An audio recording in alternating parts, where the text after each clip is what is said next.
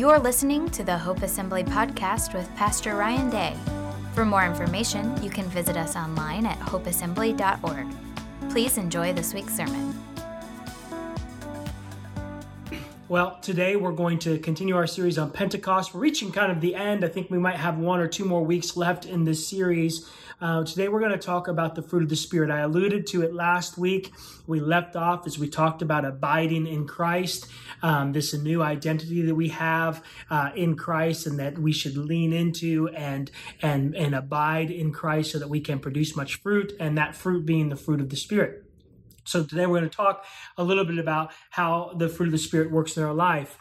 Before I dive directly into the scripture here, I want to reference this YouTube channel that I've been watching. So there's this channel I've been watching on YouTube called the Samson Boat Company, and Jim Mason actually turned me onto this a few weeks ago. He says, "Hey, I've been watching this young man on this YouTube channel," and so I went to check it out, and it's called the Samson Boat Company, and it's this young man named Leo Samson Goulden, who's a sailor and a boat builder from Bristol, England. And now he's on this mission to rebuild and restore in a lot of ways this boat called the Tally-Ho. Now, the Tally-Ho is a 110-year-old, 48-foot English sailing yacht. I know it may sound boring right now, but follow me for a minute. It's a 48-foot sailing yacht, 110 years old. And he found this yacht in Brookings, Oregon, purchased it for like $1, had it shipped up to Sequim, Washington. And in Sequim, Washington, he's been working on renovating or rebuilding, really restoring in some ways, this 48-foot, 110-year-old yacht. And now on the channel, Leo sort of takes us through the ups and downs of this real rugged craftsmanship. It's mind-blowing, very intriguing. You might think it's boring. Go check it out, Samson Boat Company. But this rugged craftsmanship, and all the while, while all of that, is fascinating, you know, him handcrafting these beams and this keel timber and it out of Purple Heart and all this stuff that I'm learning about wood craftsmanship. And I'm not even really a person who does much woodworking.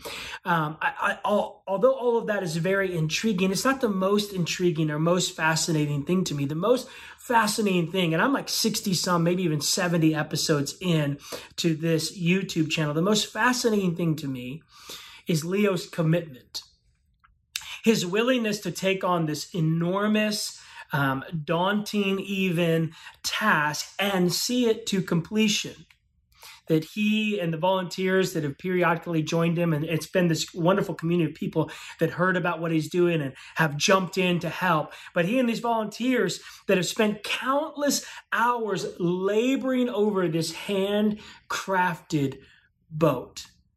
And his commitment to the restoration of the boat, it reminds me so much of Eugene Peterson's famous line about being a disciple. This idea of long obedience in the same direction.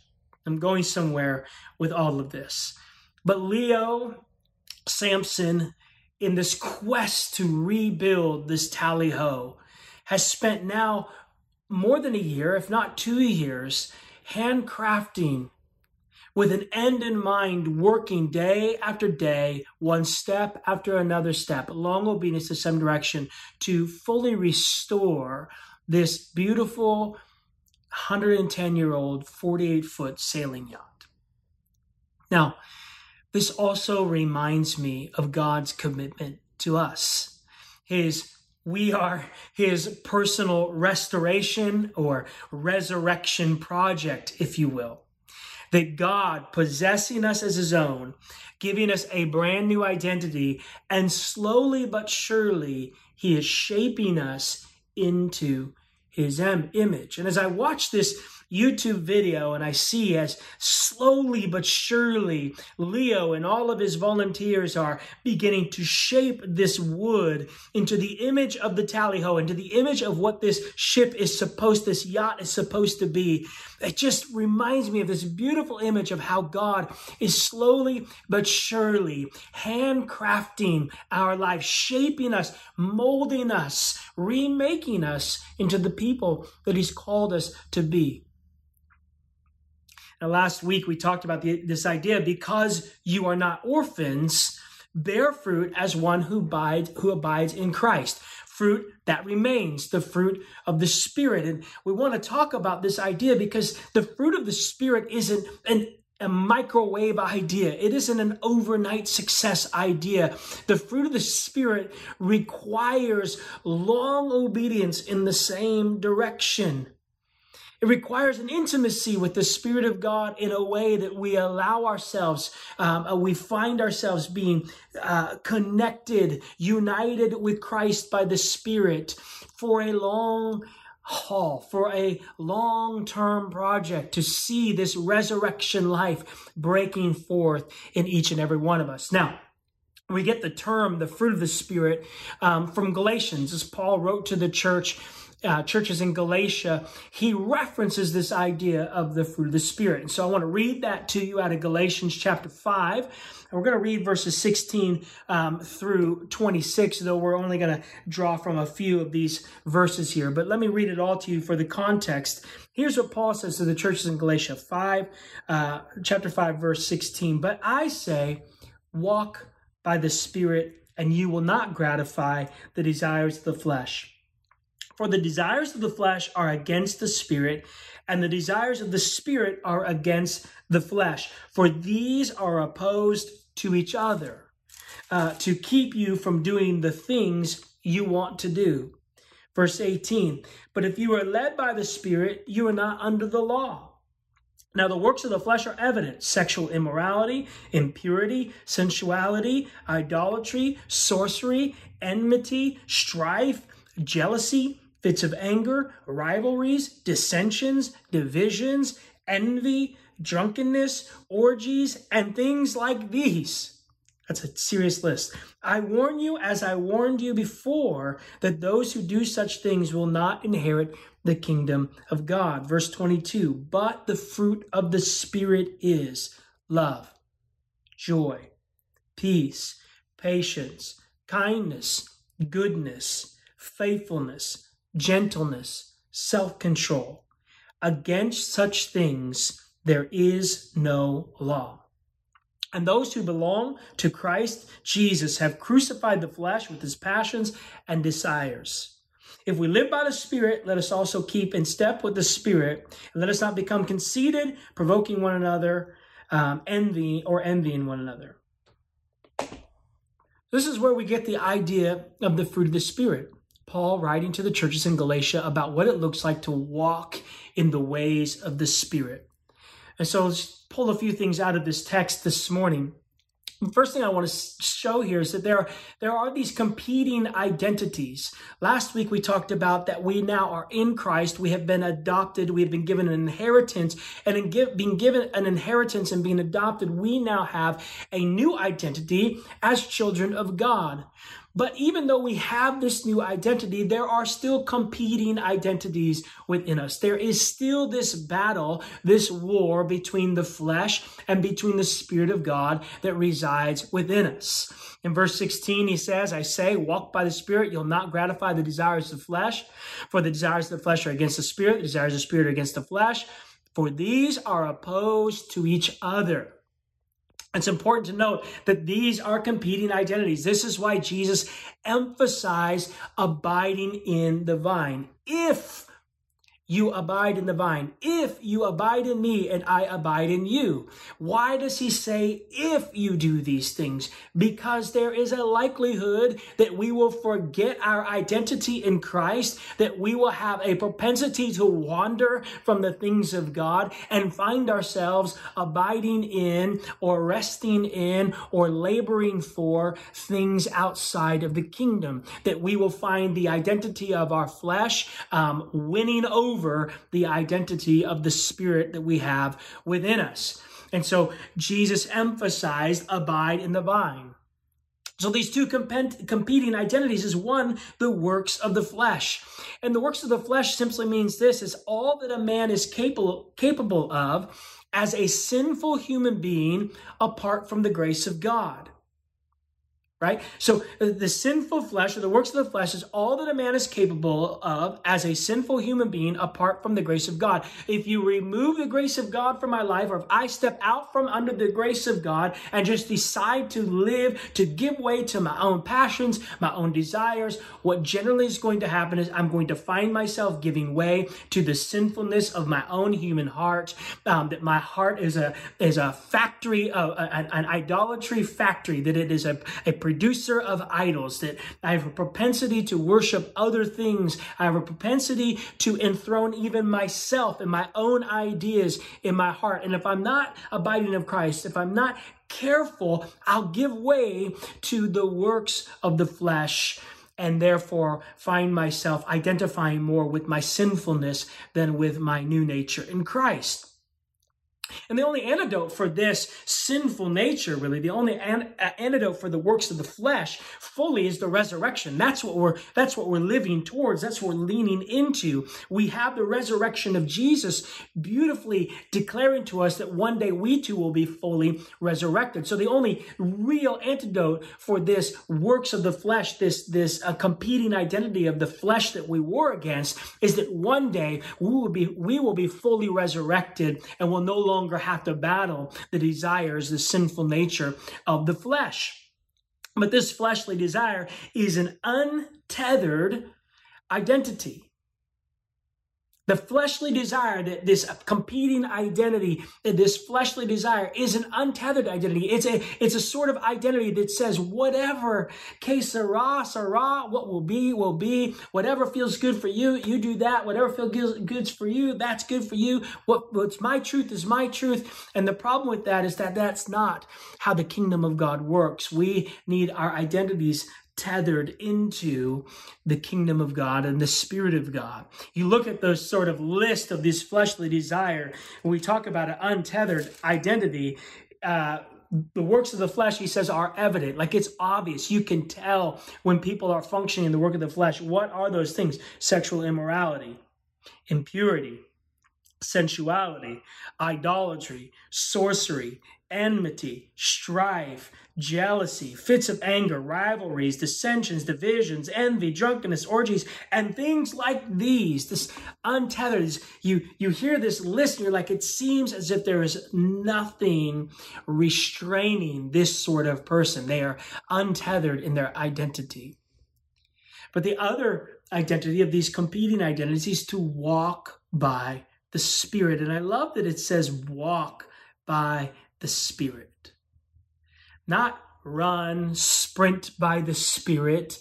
The idea here is this long stroll with the Spirit of God. This willingness to walk out. I want to flesh this out later in another series, but walk out this sort of Godspeed pace. And this Godspeed pace, like this question, that it was a Japanese theologian, I can't remember his name off the top of my head, that proposed this idea that what if God's speed is actually just 3 miles per hour, which is the average pace that a human can walk, right? Walk by the Spirit. Remember, God walked with Adam and Eve in the cool of the day, or Enoch walked with God and then he was not, for God took him. It's this idea of this long journey with the Spirit of God. And so the competing and hopefully the winning identity in our lives is to walk by the Spirit, to live in and lean in to the Spirit-led life, the life that binds us in Christ and cultivates the God kind of life in us, this long obedience in the same direction kind of life. So we want to be people who walk by the Spirit. And in doing so, when we walk by the Spirit, we will see the fruit of the Spirit being cultivated in our lives. Now, I want to talk secondly here about the fruit of the Spirit and chief among the fruit. And so 22 and 23 says this, but the fruit of the Spirit is love, joy, peace, patience, kindness, goodness, gentleness, faithfulness, and self-control. 9 fruit of the Spirit. And against such, it says there is no law. I want you to notice the juxtaposition here is between works, the works of the flesh, and fruit, the fruit of the Spirit. And also, it's juxtaposing plural, the works of the flesh, and singular, the fruit of the Spirit, not the fruits of the Spirit. Why? Because the Holy Spirit is working towards one main goal, is to bring us into the likeness of Christ. That the fruit of the Spirit would show up in these certain ways, but the big idea is that we would become like Christ. So the fruit of the Spirit is love. Now, many people would say that this is what Paul is referring to. That ultimately he's saying that there is chief among the fruit, one fruit, and that is love. That the fruit of the Spirit is love, and from that fruit flows joy, peace, patience, kindness, goodness, gentleness, faithfulness, self-control. And I really personally find this to be a very helpful way to view the fruit of the Spirit. In that I'm not trying to go work up the fruit of the Spirit. I'm not going to try to have more joy today or tomorrow. I'm going to work really hard to be more patient or more kind or more. I'm going to be more good today. I'm going to be gooder today, right? We can get in this mentality of we're trying to work up the fruit of the Spirit, but it's not a work of our flesh. It is what the Spirit is doing in us, shaping us into the image of Christ.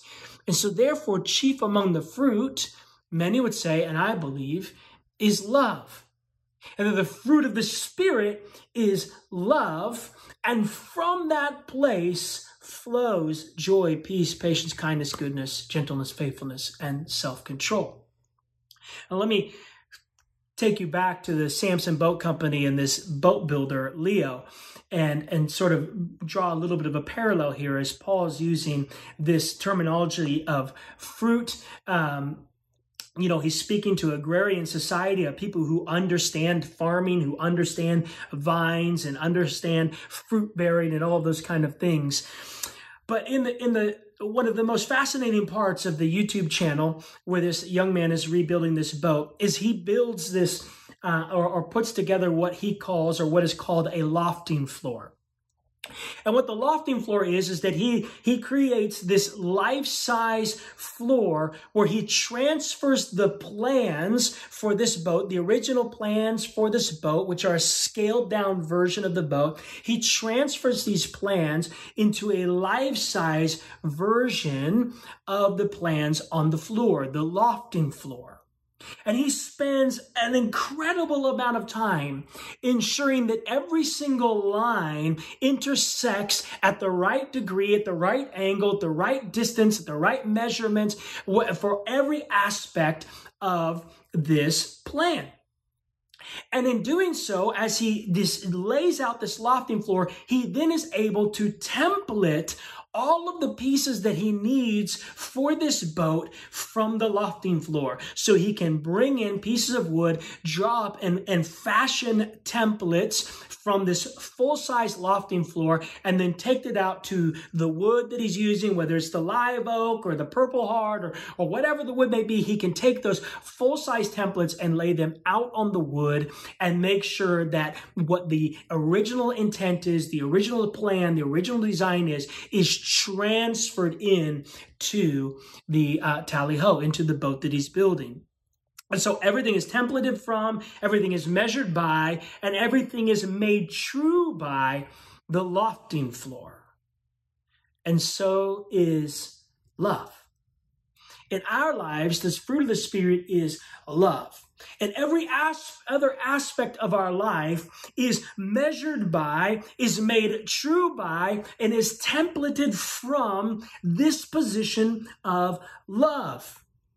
because love is chief among fruit. The fruit of the Spirit is love, and from love flows joy, peace, patience, kindness, goodness. Now, I'm not going to go through all of the 9 fruit of the Spirit. I would encourage you to take some time this week and begin to walk through and maybe even do a personal assessment. Lord, where is my joy level? Lord, where is my peace level? Where is my desire to be patient and kind to others and function in goodness, to be faithful or gentle or to express or have an element of self-control? Where do I fall in this? I would encourage you to do that, but I want to talk just specifically about love being chief among the fruit, and that from love, all of the rest of the things are templated from, are made true by our understanding and our the cultivation of love in us by God's Spirit. Love is chief among the fruit. It is the master key of God's kingdom. Love is the fountainhead of the nature and character of God. Out of all of these fruit that are listed, love is the only one where we hear that the scriptures tell us, 1 John tells us, God is love. Love is, we're able to love because God first loved us. Without love, the scriptures say it is impossible to please God. Now these 3 remain, faith, hope, and love. But the greatest of these is love, right? And 1 Corinthians, they're going through the gifts of the Spirit, and we're going to talk about the gifts of the Spirit, but as he's walking through the gifts of the Spirit, he says at the end of the gifts of the Spirit, now I want to show you a more excellent way, and he begins to talk about love. Love is patient. Love is kind. Love is, do you see what's happening here?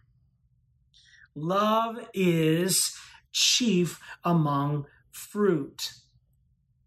And so really what we're looking for is the Holy Spirit to begin to cultivate in us a fruit of love, that the kingdom of love is breaking forth in our lives, producing in us joy, producing in us patience and kindness and goodness, gentleness and faithfulness, self-control, all of those sort of things. That love is the lofting floor of the kingdom of God. It is by love that everything else is measured. We know that Jesus gave the 2 laws and said, listen, what is the greatest love? Laws, love the Lord your God with all your heart, all your mind, all your soul, all your strength, and love your neighbor as yourself. On these 2 laws hang all the prophets. On these 2 laws hang all the prophets. Love is the highest way. Love is chief among the fruit. And so we should allow the identity of the Spirit of God, allow the Spirit of God to bind us to our identity in Christ, that we walk by the Spirit. And as we walk by the Spirit, that we begin to experience the love of God in a way that we've never experienced before. And it begins to cultivate in us this God kind of love, which then begins to produce the fruit of the Spirit. Martin Luther said this. He said, it would have been enough to mention only the single fruit of love, for love embraces all the fruits of the Spirit. And then lastly, as Paul wraps up this piece in chapter 5 here, we see that the fruit of the Spirit, in particularly love, but the rest of the fruit of the Spirit is the culmination of all of the law. He ends verse 23 by saying, against such, the fruit of the Spirit, against such there is no law. Against such there is no law. When we abide in Christ, the Spirit produces the God life in us, and therefore there is no need of the law anymore. The cultivation of the fruit of the Spirit, and love in particular, is the fulfillment of all the law. As I said a minute ago, Jesus said, love God, love neighbor. On these 2 laws hang all the law and the prophet. What he's saying is that if you can master this law of love, if you can cultivate this law of love in your hearts, and the Spirit of God begins to produce this kind of fruit in you, you will in effect have completed or fulfilled all of the law. The Spirit in us, binding us to Christ, cultivating fruit equals the perfectly governed life. This is how we know that we are walking by the Spirit. This is how we know that we are abiding in Christ, that there will be the fruit of the kingdom of God, the God kind of life in our lives, that it will be cultivated in our relationships, cultivated in our discussions, cultivated among our neighbors, cultivated in our communities and workplaces, that we would be noticed and recognized as people who walk in love, and in walking in love, people who are living this sort of perfectly governed life, a life governed by, in step with the Spirit of God. And I want to encourage you this week to go read through, assess your own heart. Like I said earlier, assess your own heart around the fruit of the Spirit and read through those and just begin to ask the Holy Spirit, cultivate me, shape me, mold me according to the ways of the kingdom of God, the God kind of life. Now, Guzik was talking about this in his commentary, and he said, this is a masterly understatement. This idea, against such there is no law, this culmination of the law. So this is a masterly understatement. It draws our attention to the fact that the kind of conduct that Paul has outlined is that which lawmakers everywhere want to bring about. I mean, think about it. Who doesn't want to see love, joy, peace, patience, kindness, goodness, gentleness, faithfulness, and self-control present in humanity? Who is opposed to these kind of things? Of course not, because if we're living out these kind of things, then we treat our neighbors beautifully. We treat humanity beautifully as the way of God's kingdom. We function in such a way, we think in such a way, we have an ethic that declares such a thing, that the kingdom of God is who we yield to, is what we yield to, and it produces this kind of fruit, this kind of righteousness, this kind of peace, this kind of love, this kind of joy is available in the kingdom of God. So I'm going to encourage you, take some time this week, read through, study, even memorize Galatians 5, 22 and 23, even memorize the fruit of the Spirit and begin to ask the Holy Spirit to cultivate this kind of fruit and this long obedience in the same direction sort of way. This, God, I am committed to abide in you so that this sort of fruit will be cultivated in me. I hope that helps you today. Let me pray for you. God, we're so grateful for your Spirit that dwells within us, and that you are committed to the long haul, that you're committed to this long run, this long distance marathon of shaping us and molding us, bringing us ultimately into the place where we will be resurrected people in your presence. And so, Lord, we yield to you. Help us, Holy Spirit, to abide in the vine so that we can produce the God kind of fruit, the Spirit kind of fruit in our lives. In Jesus' name, amen. Before you go again, let me pray this over you today. The Lord bless you and keep you. The Lord make his face to shine upon you and be gracious to you. The Lord lift up his countenance upon you and give you peace. God bless you. We'll see you next week.